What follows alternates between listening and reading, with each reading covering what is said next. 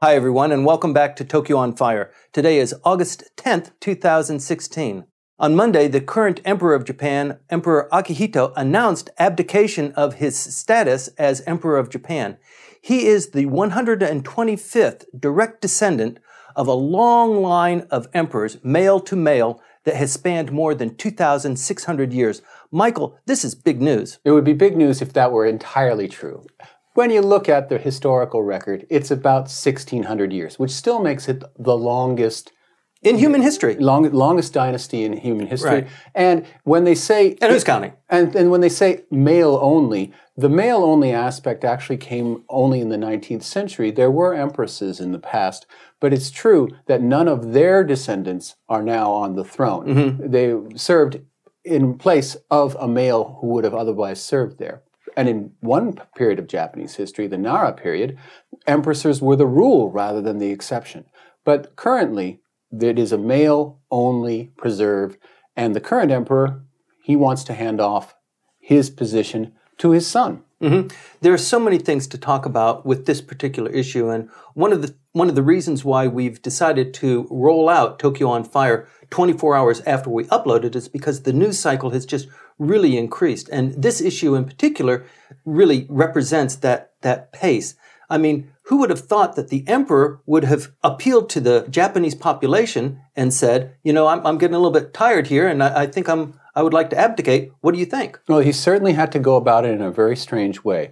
The story is that he wanted to talk about it last December in his annual message, which he gives on his birthday, but that it was not possible to arrange the exact wording of what he wanted to say.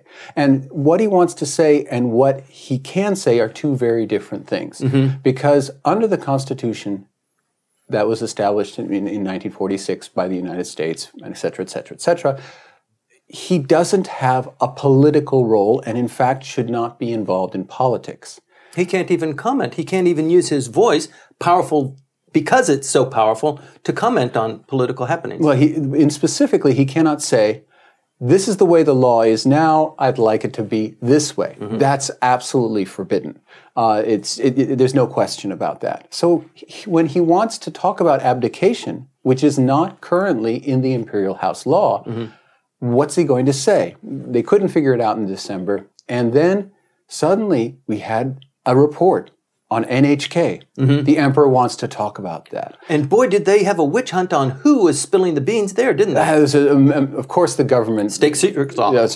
Just went completely bonkers about, no, this can't be true, this is not right. The Imperial House Agency, the people who run the Imperial Institution... This is all by design, though, internally. Exactly. Mm-hmm. Everything was all for show so that everyone could tick off their boxes. Yes, I objected. Yes, I said this was the wrong way to go about it, but here mm-hmm. we have a fait accompli. Right. And that's what they had. And then a week later, he announces, I would like to talk to the nation. And on Monday, he made that announcement, and he did talk for quite a long time. I mean, it was only the second time ever that he had ever spoken on television. It wasn't live like his first broadcast, which was immediately after the 3/11 disaster, mm-hmm. when he called upon the nation to gather together and that everyone was going to be all right. Right. We're having a tough time now. And it was an extraordinary moment in Japanese history because it was not the political leadership of the country that made this statement. It was the emperor. Mm-hmm. And Prime Minister Khan was invisible during that week. He was so deeply involved in rescue and recovery efforts and fighting with the LDP, which was blaming him for the blow-up at Fukushima. And it was the emperor who stepped in and the imperial family which stepped in and became the center of the country. Mm-hmm. And that extra burden that he and the imperial family have taken on really has made his last few years incredibly busy and exhausting for him. And as a human being, many people believe he deserves a rest. The last time the emperor went live like this was at the commemoration of the 70th year end of the Pacific War. Well, he does that speech every year, and it's just a written thing that he does. And yes, but it's not his message, really. It's drafted by somebody else, and it's a generalized message. Here he spoke from the heart and saying, I'm a human being and I'm over 80. Things are not going so great. I've had surgery and we've had in the past a situation, and he was referring, of course, to that horrible time in 89 when his father was dying, he was dead, but the machines were still keeping him alive, even as his body was melting away. And the entire country came to a standstill. You remember that? Yes, it was a very dark time. We were canceling everything. Parties, you no couldn't. parties, Everybody no changed. Neon lights, turn them down. Everything, and he said, "I don't want to be part of that." And so let's see what we can do. He can't suggest what is happening. Immediately after the speech, Prime Minister Abe went on, and again, for me, Mr. Abe is going from disappointment to disappointment. I was absolutely flabbergasted at the limp response that he gave. What a nice opportunity. I mean, this is a global audience that is watching this news. I was getting calls from all over the world, from Al Jazeera, from Channel News Asia, from all kinds of places that were asking me. Right. I was even on NPR this last week. I mean, even in the United States.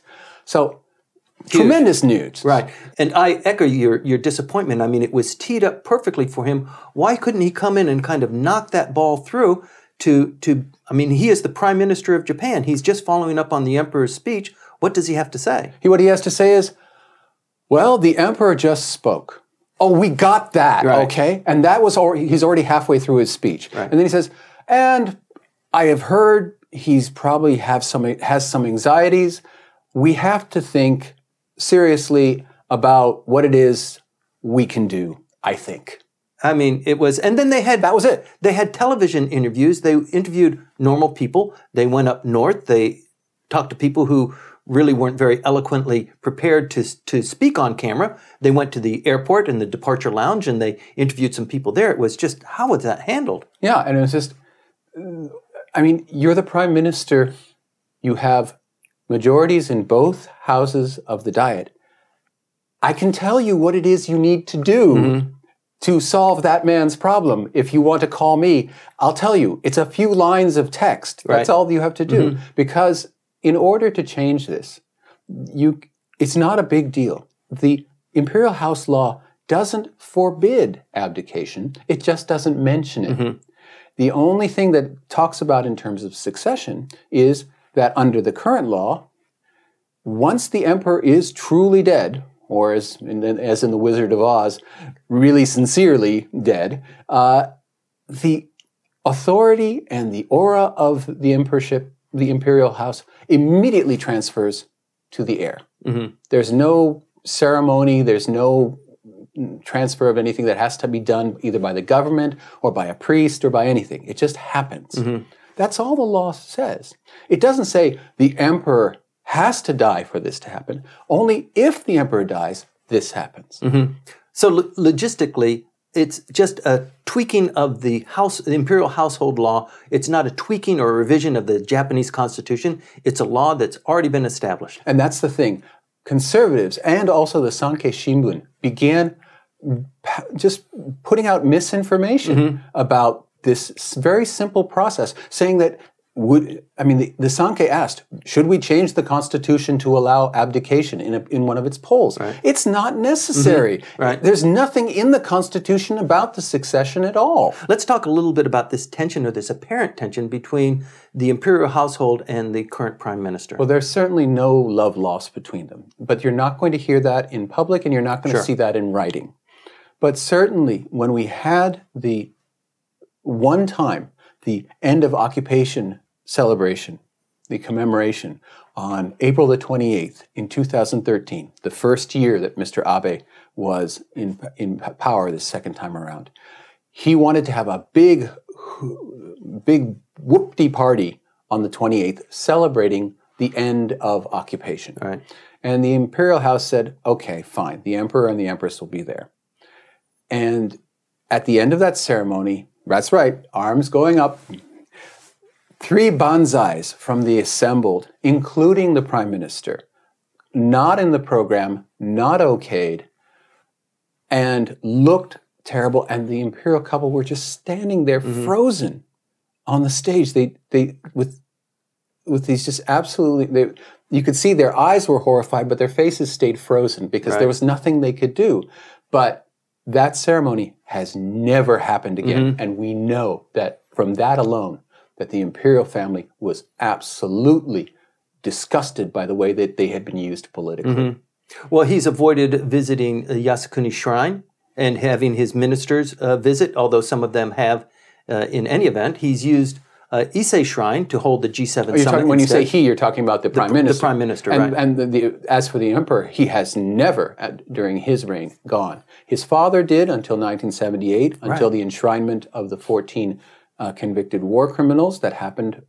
And after that point, the Showa Emperor himself did not go to Yasukuni.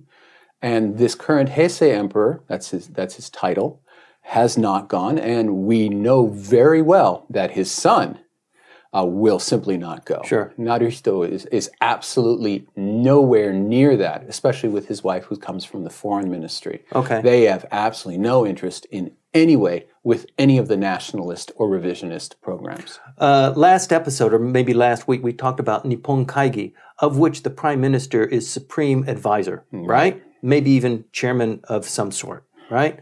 And one of the precepts of the Nippon Kaigi is the supremacy of the emperor in Japanese political and the movement of society going forward, right? And the emperor is currently the head of the Shinto religion. There are a lot of Shinto shrines that are represented in Nippon Kaigi.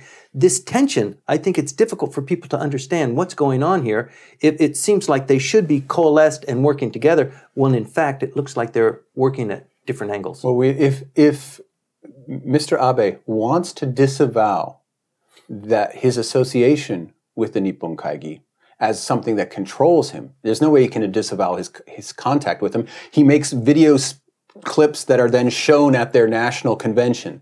Okay, he's there. But if he wants to say, yes, I'm a member, yes, I'm a part of the leadership, but it doesn't control me, a nice way to say that would be, I'll do this for the emperor. He had that chance. He didn't take it. And he didn't take it. No, he didn't. And that's somewhat strange, because you would think he's going to use all of the tools at his disposal. Why not, acquiesce somewhat? I mean, the emperor has the hearts of all of the people, and the prime minister has at least a majority in the upper house and the lower house. Where's the rub? Yeah, what's the problem? Is it really that he must, at the end of the day, look to them and say, you're my people, I'm with you. If that's the case, then radical journalists who have been hacking away at Abe, or at least trying to, will finally have something real to say, I think, because it will really be difficult for Mr. Abe to say no to an 80-year-old man. No, you cannot retire. Okay, the only way that he would do that is by just drawing things out. Logistically, though, what will it take for them to revise the imperial household law to accommodate abdication? They would have to make a few tweaks in terms of the issue of, well, they'd have to just put in a new sub-paragraph regarding succession, probably in Article 3 or maybe in Article 4, saying that in the case of an abdication, and put that wording in. It's just not there right now. And there may be some issues about whether an imperial conference has to be called, which is later on in the act. Well, they're predicting maybe a 2-year process. That's too long. Already, okay, one of the persons who has spoken out in a moral and an ethical way is the vice president of the LDP, Komura Masahiko, who is himself Todai law. So he knows what he's talking about. He was the one who came up with the legal explanations for the security legislation last year. He's the go-to guy. He said, yes, we should not go about this in a pell-mell way so that it ends up a botched job, but we should not take our time.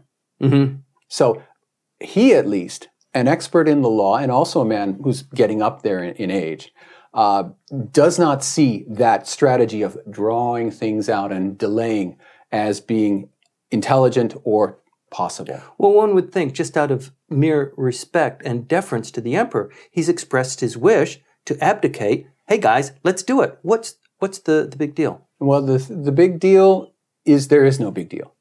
That's the big deal. That if Mr. Abe had a heart and had a willingness to do this, he could convene an extra or session of the Diet or wait until the extraordinary session in the fall and get all the people in his party. Hey, it's a parliamentary democracy.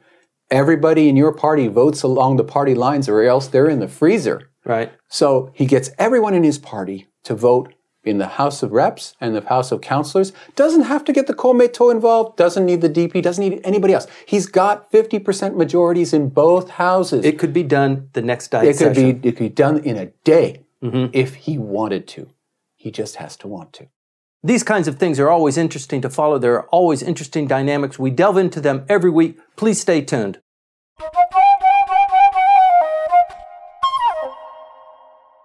Welcome back. The issue of the Senkaku Islands has now risen once again.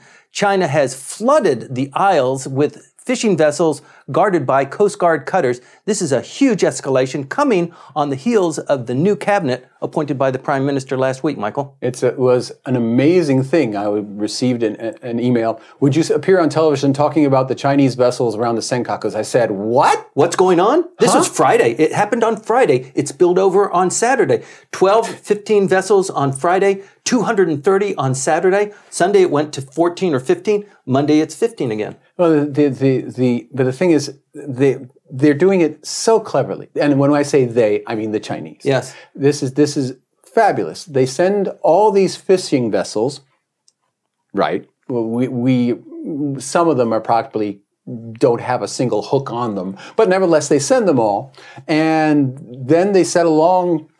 Because, well, you know, where there are fishing vessels, we have to have the Coast Guard. And it is Chinese territory after all, so it's just okay that we have all these very large Coast Guard ships, some of them, who, of course, have cannons on the front. And suddenly they're all around the Senkaku Islands, whereas for almost a year we've had real quiet there. Right. Only perfunctory visits by Coast Guard vessels and other kinds of maritime surveillance. Suddenly, an armada arrives. Right.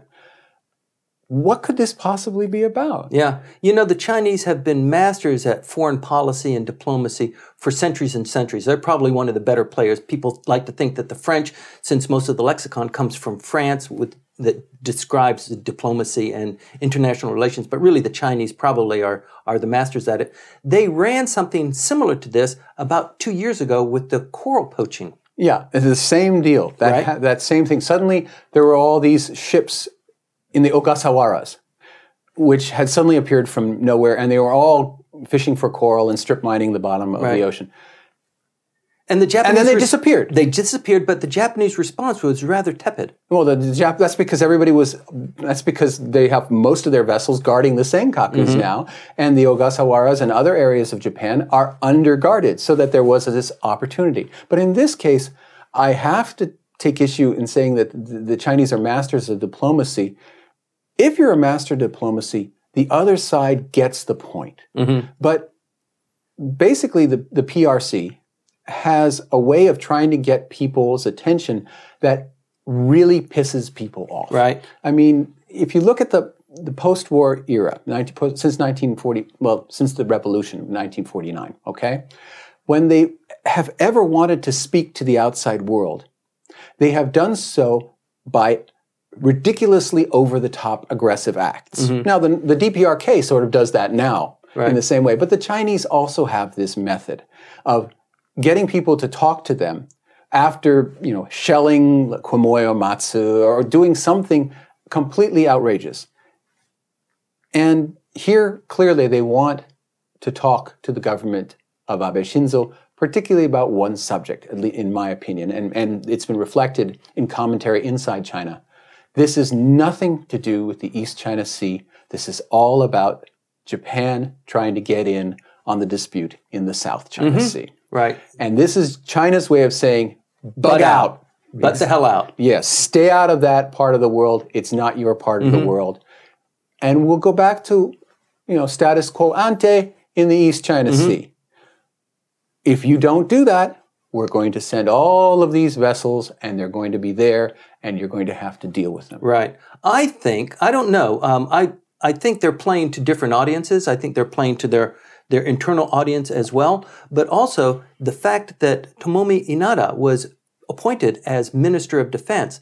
That, I think, triggered this onslaught of all of these fishing vessels just showing up and then disappearing. Well, that would be an amazing turnaround, and I don't think even people like the Chinese can move an entire government apparatus to respond that quickly. I mean, it's a possibility, but I would probably disagree with you. I would think it has much more to do with China's internal politics. They certainly got very upset in the way that they perceived Japan got involved in the International Tribunal. Right. And they created internally, you're right, the internal dynamic of saying that the entire case that the Philippines raised was entirely manufactured and stage managed by Yanai Shunji, who was then the president of the International Court of ITCLOS. And that's why it doesn't count. And that it doesn't count because a Japanese arranged it. This is all a Japanese plot. Right. And they kept pounding away at that message and pounding away at Yanai Shunji,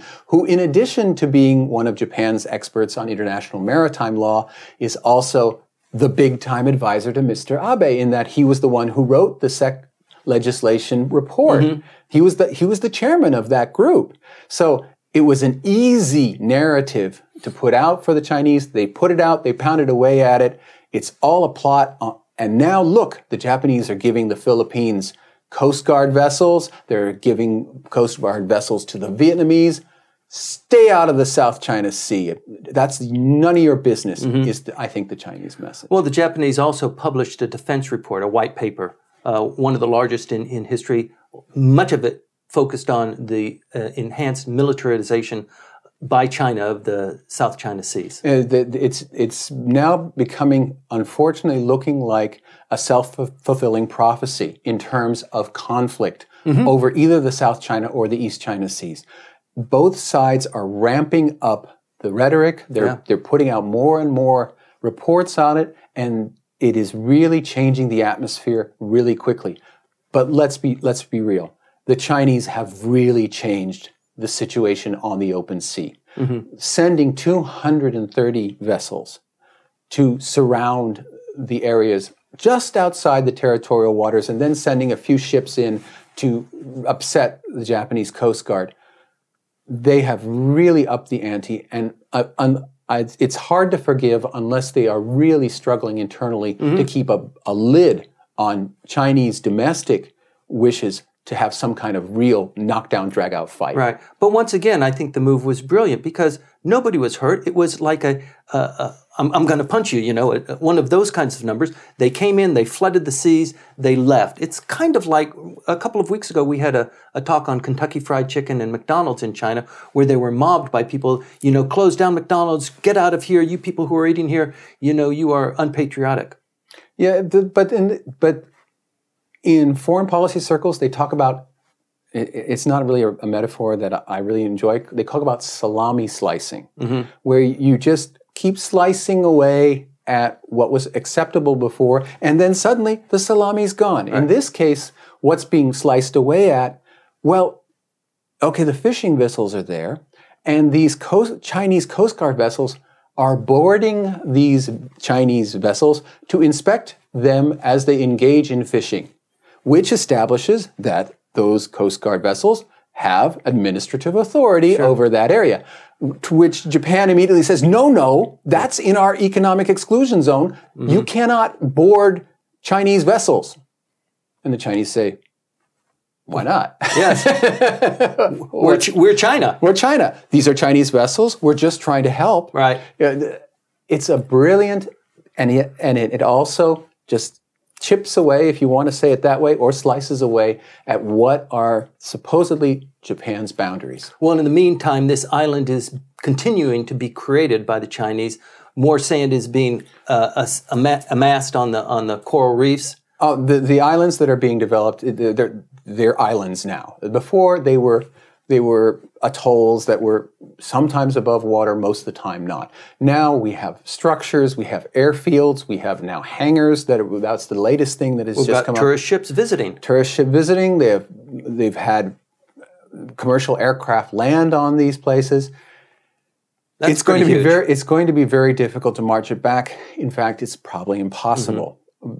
The Chinese do not believe that the current international system will punish them. And after seeing what happened to the Russians in terms of Crimea and the Ukraine, they're probably right. Or what happened with the International Tribunal. They had an opportunity to hammer home this ruling, and they kind of backtracked on it. Well, the thing is, who's going to be the force that asserts the countervailing authority to what the Chinese are doing? The Chinese are calculating. They're calculating very carefully. They're saying, look, the U.S. is willing to work for freedom of navigation, fine, but there's a limit to what they're going to do, and we're going to find out what that limit is.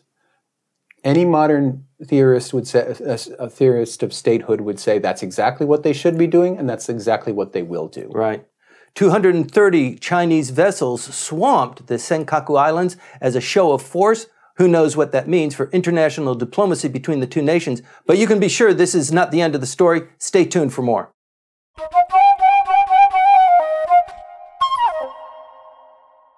Welcome back. Prime Minister Abe has finally put all of his pieces together. He's reconfigured his cabinet. He's got the LDP leaders in shape too. Michael, there's a lot going on here. Well, he managed to get everything done last week, and he's seems to have what seems to be, well, in some people's eyes, a fairly stable and popular arrangement. The polls over the weekend were very positive in response to the cabinet choices and, I suppose, the vice cabinet choices. Right.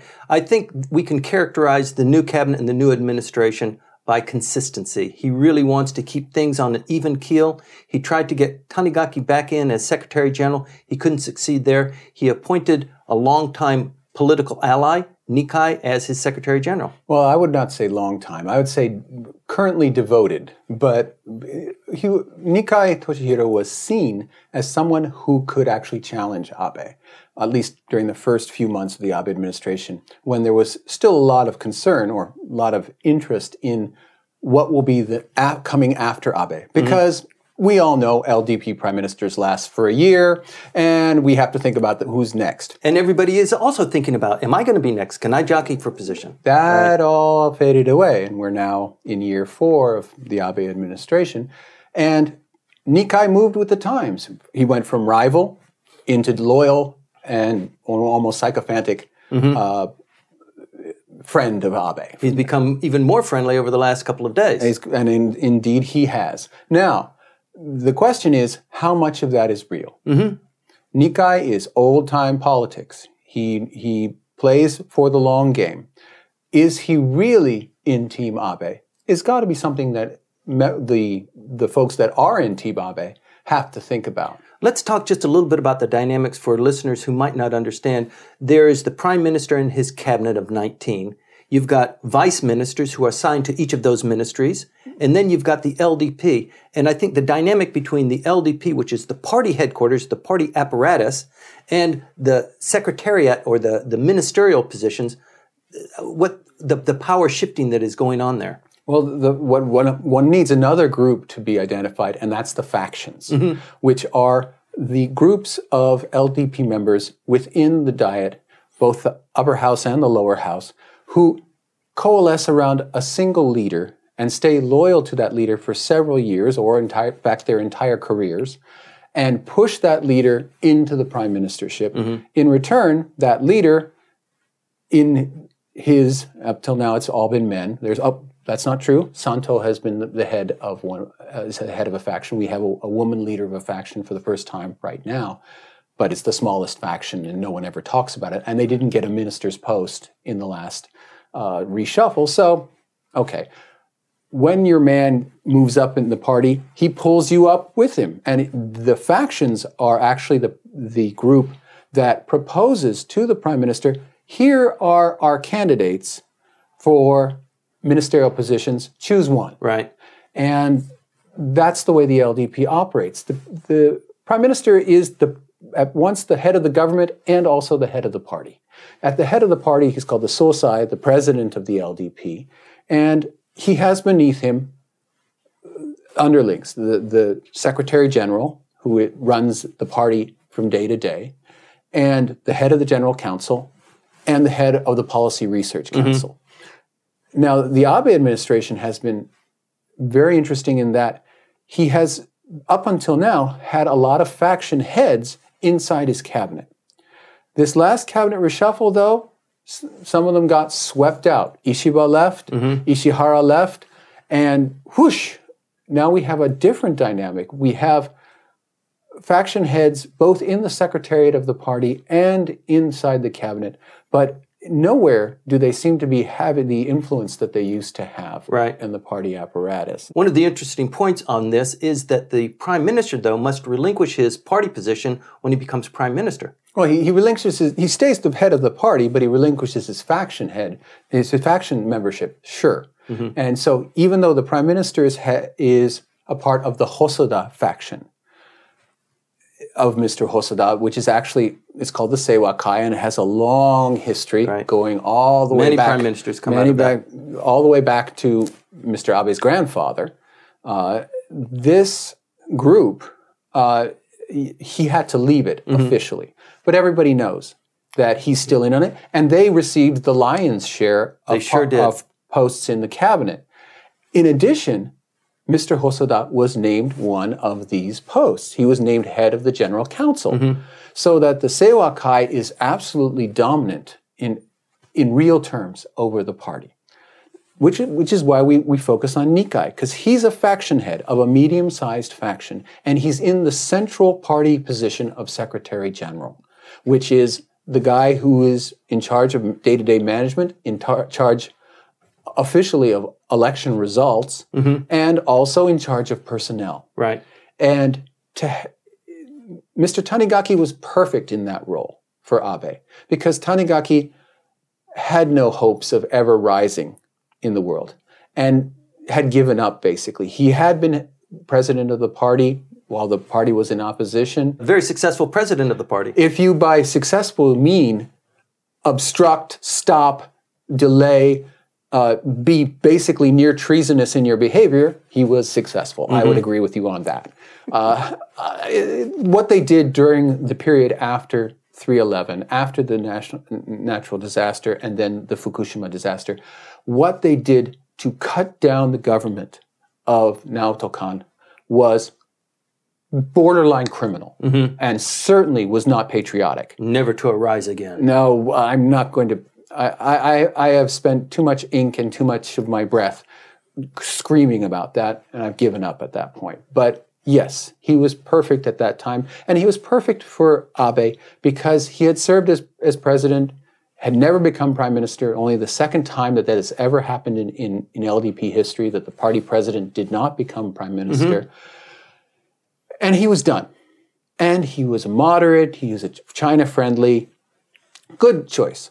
Okay, so Nikai comes in. Nikai is China-friendly. Good. He is considered a moderate, yes. But he's in his 70s and he still has the thirst. He still wants to be in charge. At least that's what people think. And that might be, a lot of people think, that's why he's so vocal in his loyalty to Abe. Sure. Just this last week, he announced that the prime minister will get a third term under the ruling of the constitution of the LDP for the prime minister to run for a third term. Currently, the bylaws of the LDP do not allow for a third consecutive term. They have to be changed. And he has said, we'll change them. Don't worry about it. Now, that goes against the grain of this particular cabinet, because the cabinet sure looks like an Abe last cabinet. I'm going to put in my friends. They may not be in jobs that they're appropriate to. One cannot say that Inada is really the best choice at defense. She's never been a defense wonk, and her views on history are absolutely sending Beijing and Seoul into a tizzy. They're sending ships into the Senkakus. Maybe that. And then we have Seko at METI. He has no economic experience. What is he in charge of industry for? But they're extremely loyal and good friends of Abe. At that point, he's giving out the spoils to his friends. In 2 years, he's done. He's out. Oof. Well, isn't it true, though, that when prime ministers resign, being prime minister, actually their power increases because they're in the background, they can control things, they can be inside their faction, they can actually do something of great significance? That was sort of what people were talking about in terms of having Tanigaki around. Tanigaki was always a possible replacement for Abe from Abe's point of view, that he would have a malleable milquetoast figure that he could manipulate from behind the scenes. It's a bit far-fetched, but that was one of the theories that was put forth for Tanigaki's real longevity at the post. Right. I'm of two minds on that one. I can see where you can get that idea, but I think Abe really wants to make some kind of statement when he leaves, if he leaves. The issue of changing the bylaws is childishly simple. You have the January meeting of the LDP. Every year they have the annual meeting. All the members get in the room. And if you can get 50% of those in the room, it's an LDP issue. It's an LDP internal issue. 50%, and it's not even the whole LDP that gets to choose it. Just the people who show up at the party meeting. Right. 50% of the hands go up. It's done. Right. The bylaws are changed. So it's not as it's nothing like what the emperor is asking as regards to the imperial house law, where there's real issues here. Here it's a rubber stamp. Right. You mentioned milquetoast, Michael. I'm wondering if, of all of the cabinet ministers, all of the new leaders in the LDP, if Nikai is not that figure that is going to cause the most discord and kind of be the spark of something that happens within the administration before the close of this year. I don't think so. I think that he's playing his cards very close to his chest and saying, I'm in the catbird seat. I get to choose any new people who are put up in terms of a House of Representatives election. I'll get the first dibs on House of Councilors election in 3 years' time. If I'm still around, I'll be in charge of the party apparatus. I will be tasked with dealings with China. I'm sure their phone is going off in his office right now as regards these ships that are in the Senkakus. Get over there to Beijing and talk to these people.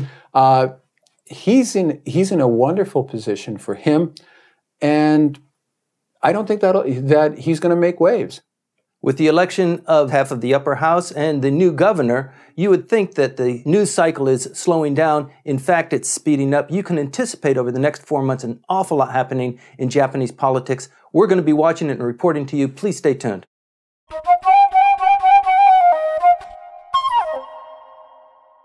Welcome back. Yuriko Koike is the new governor of Tokyo, and one of the biggest issues she has confronting her is the Olympics in 2020. The Olympics are now being held in Rio.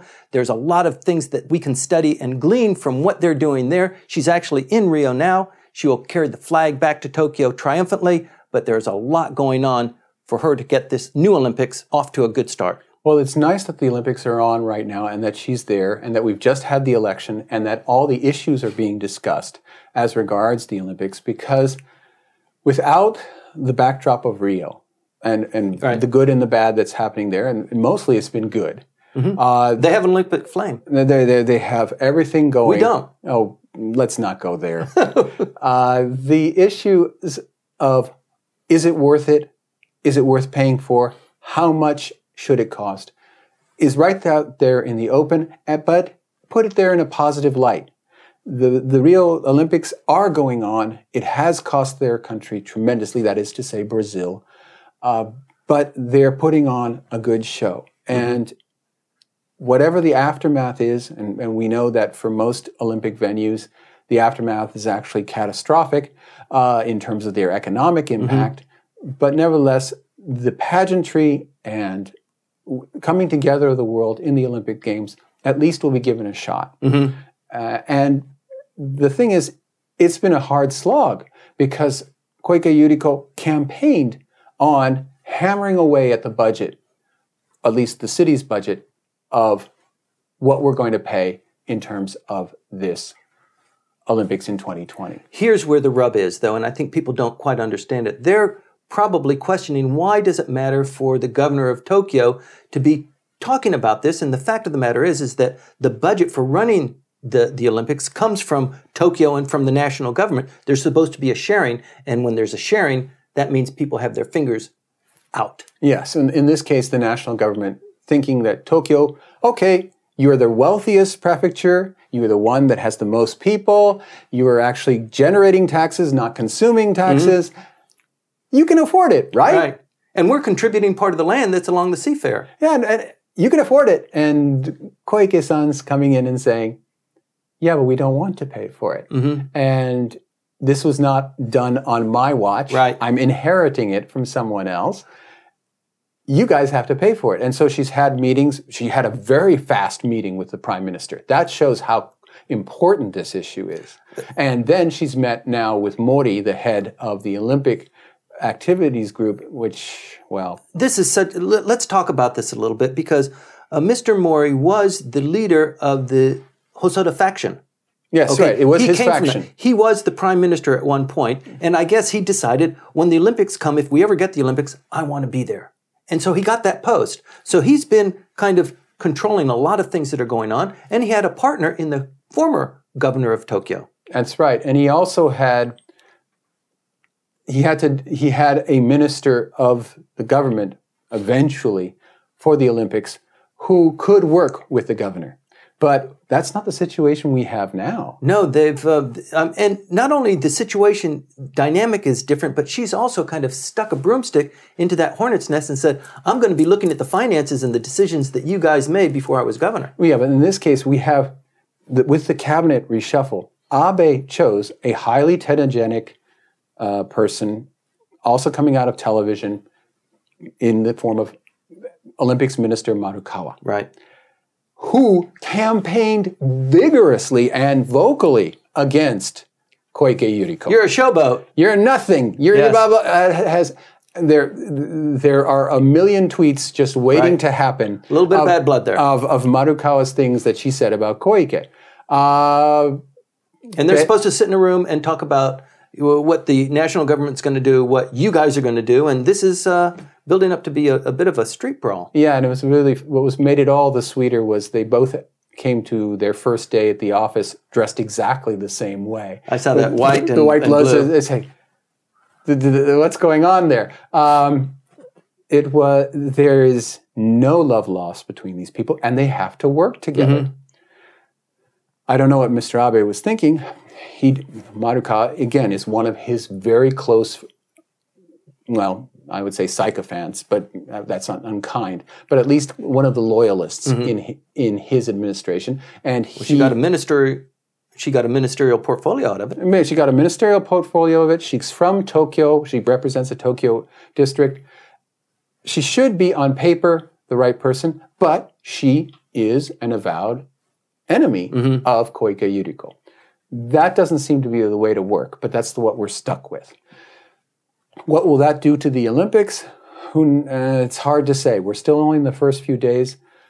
When Koike Yuriko comes back with the Olympic flag and we're on our way fully into the Olympic mode, maybe everyone will bury all of the bad blood and say, that was all politics. Right. Now we're going to get down to work. Let's put on our hard hats and start digging. The money that was spent, the contracts that were let's just let those go, and let's just not start with a clean slate, which is what they did with the stadium. Let's just continue on with this. Let's not ruffle the waters anymore. That's the ideal. Whether that's possible or not is another issue. That's going to have to be for another broadcast. We're going to continue to watch this. This is potentially a real fireworks for us. Please stay tuned.